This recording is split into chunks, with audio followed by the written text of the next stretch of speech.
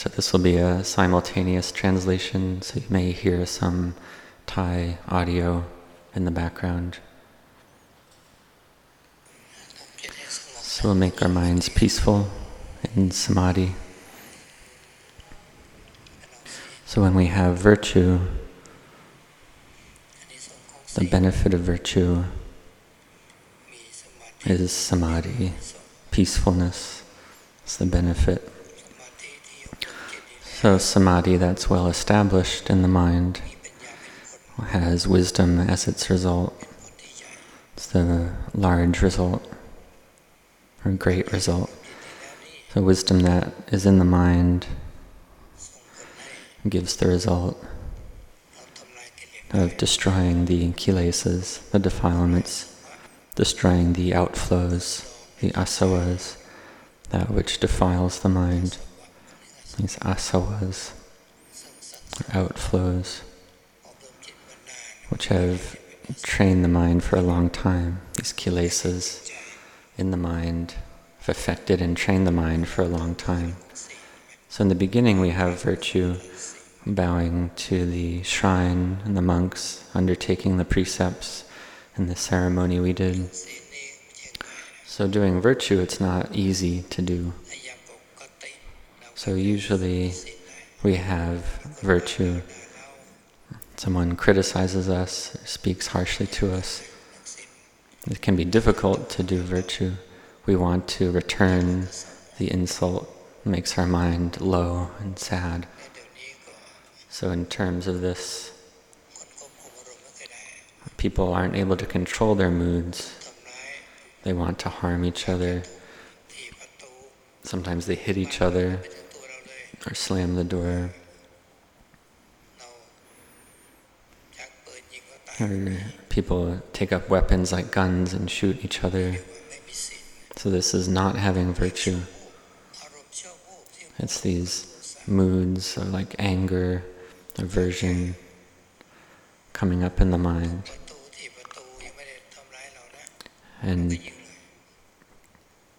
people can yell or slam the door. This is the anger, the dosa arising.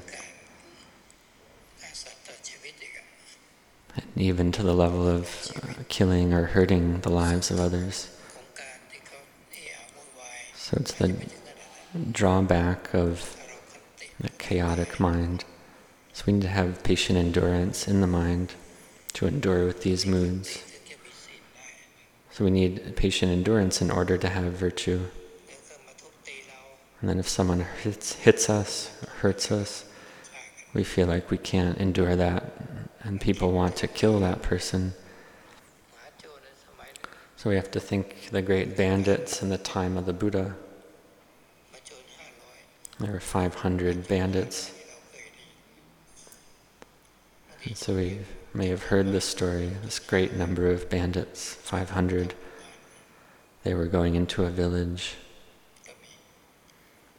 So this is something that would happen sometimes.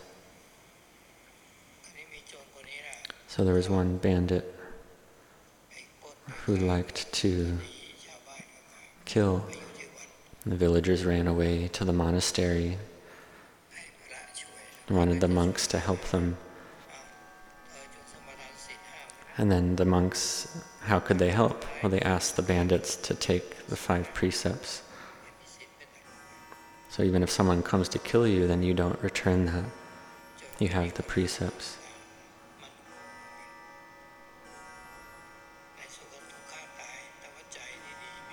So in the end, the people were killed, but their minds had virtue. Were killed by the bandits, but they were reborn in heaven. But this merit gave result first.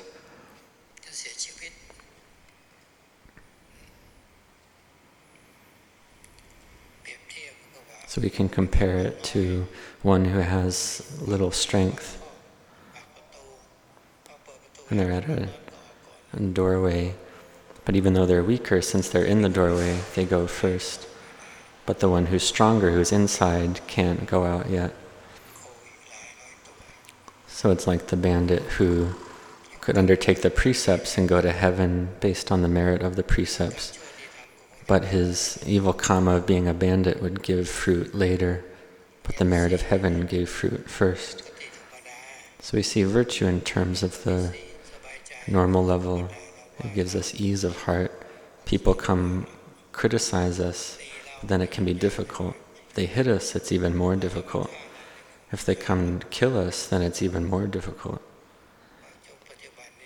So we see in the present, people just speak critical words and people already want to return in anger. So we see a society without virtue, it's difficult. So don't speak critically, don't speak harshly. Even a single mean word can lead to hurt feelings and a wish to harm another. So we see that virtue leads to peacefulness, to samadhi, no ill will, no harming others, patiently enduring. In terms of our lives, we're born and we meet with these things. We meet with praise and blame, people who harm us or help us. So in society, we meet with these things. Even in a society where people are intent on virtue, they can lose mindfulness sometimes. And sometimes monks, a senior monk, are walking, and he was one who had there was one monk who had a little bit of a royal title and spoke harshly to another monk. Had a title, a kind of ecclesiastical title, but carried himself like a big person, like an important person, spoke down to others. So the speech could even be a harsh speech. And then there's these different kinds of unskillful speech, like harsh or mean speech. We see in the online world, in the modern day, people have a lot of comparing to one another, can be criticizing. But we're ones who seek peacefulness, seeking brightness, seeking Buddha in our hearts.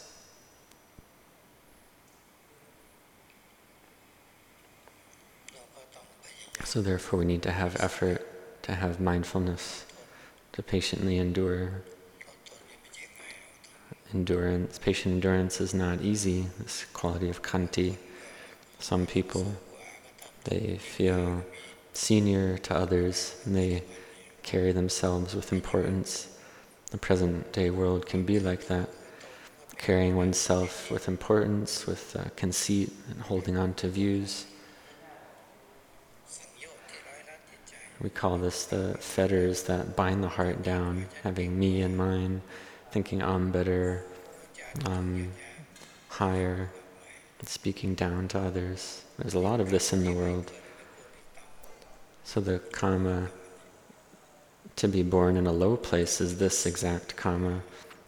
To be born in a high position in society, this person has built the karma of being humble and being able to lower oneself respectfully to the Buddha, Dhamma, Sangha, to elders.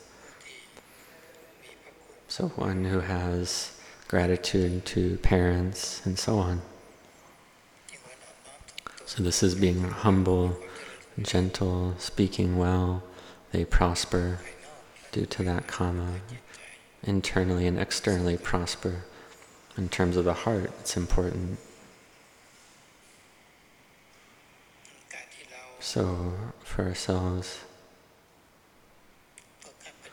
we train, practice to go against these habits of mind, these unskillful habits, to meet with the true mind, which is letting go. The teachings of the Buddha teach that all is anicca, dukkha, anatta, to let go with wisdom in order to abandon drunkenness, in order for nibbana to arise, in order to cut the root of defilement, of greed, aversion, and delusion, not to be heedful, not to be drunk, not to be intoxicated.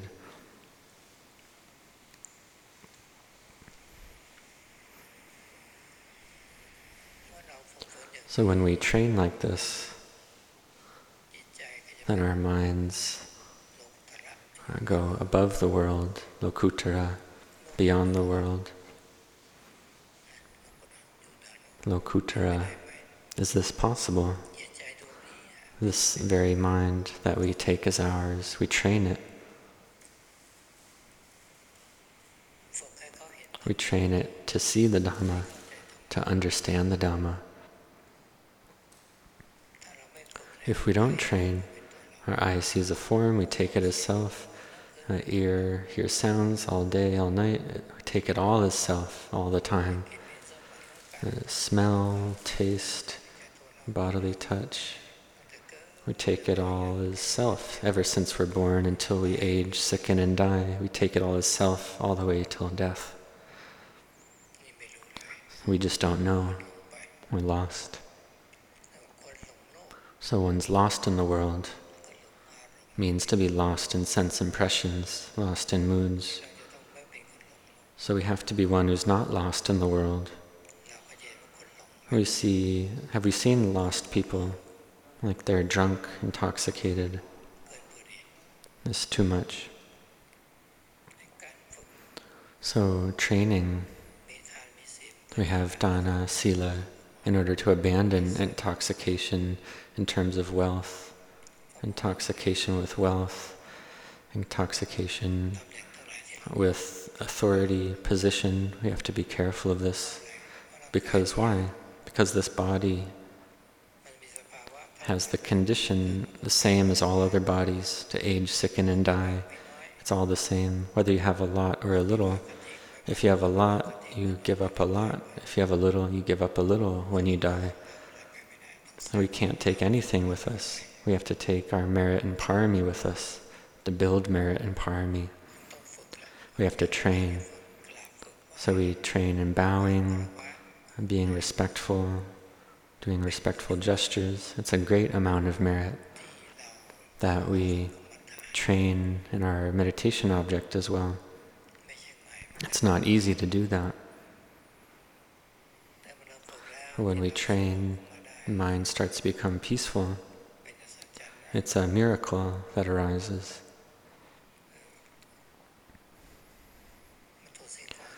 We see all the things that we see, all things in nature, they all degrade, they all pass away. We see it with our mind's eye, knowledge and insight arises. Right here at this point is where faith arises firmly in the Buddha Sasana. But in the beginning, we have faith already.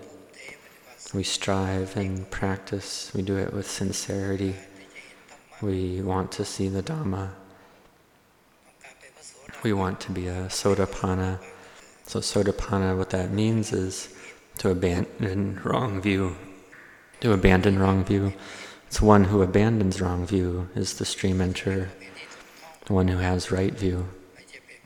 It's not one who gets anything in terms of the world. It's one who abandons views that are incorrect. That's a Sotapanna. It's a prasotapanna, meaning a exalted or noble stream enterer. So we have to establish ourselves in virtue well, to be exalted in terms of virtue, and for our minds to be born into the human world. So moods come in, sense impressions come in, and the mind falls from the state of being a human. The mind becomes low. The mind wants to fight, wants to argue, wants to fight back. The mind's not peaceful or happy. That's the mind that's fallen from the state of a human. Greed, aversion, delusion have arisen. So be careful with this.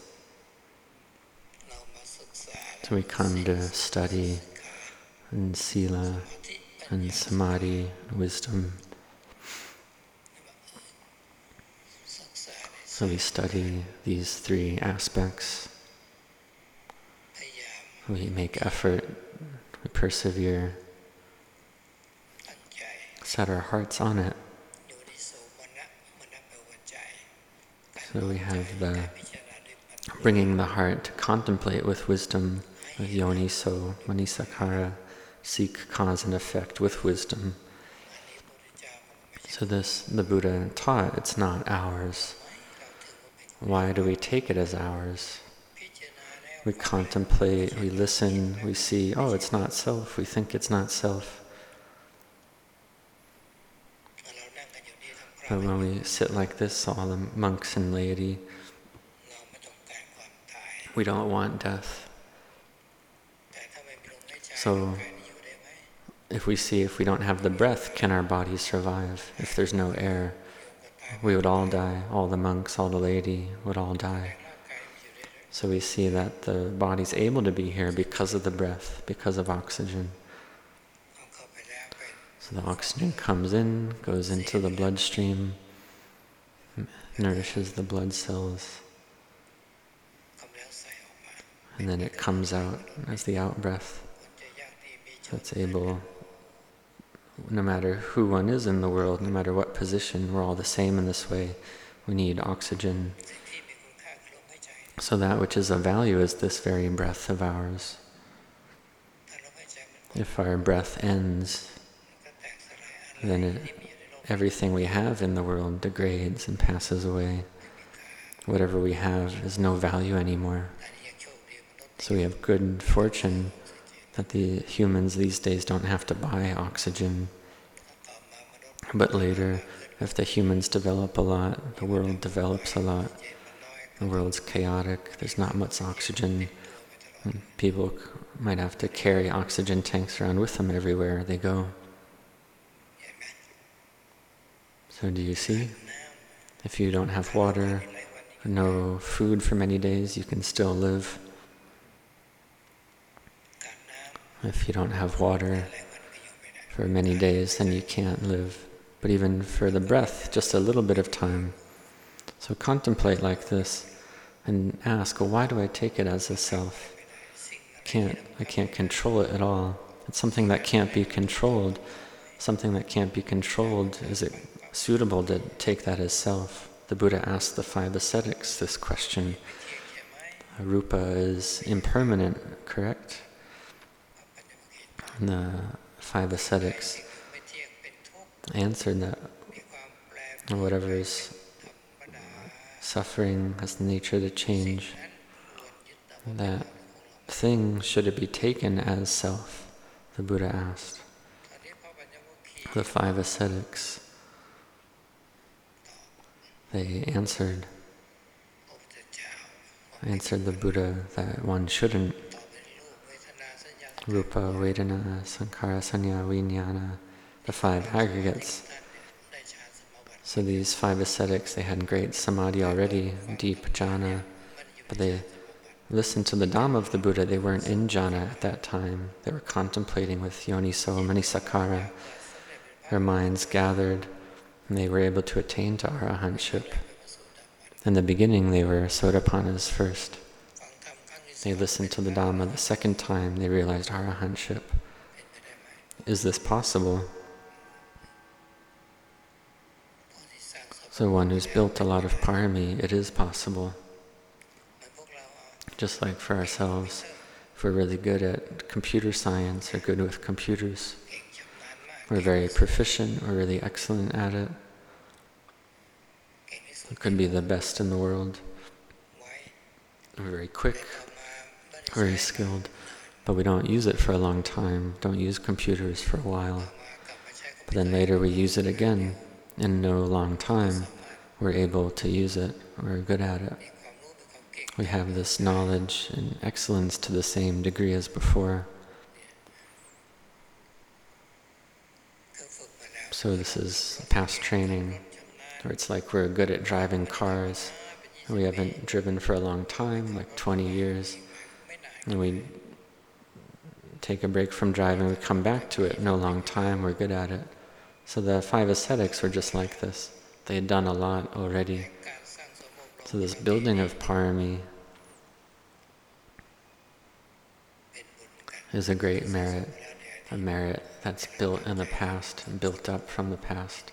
This training, practicing of the mind with effort, patient endurance, having sila as the foundation, having dana support us, having samadhi arise in the mind, and wisdom to destroy ignorance, to destroy intoxication. So may you all set your hearts on this. May you grow in blessings.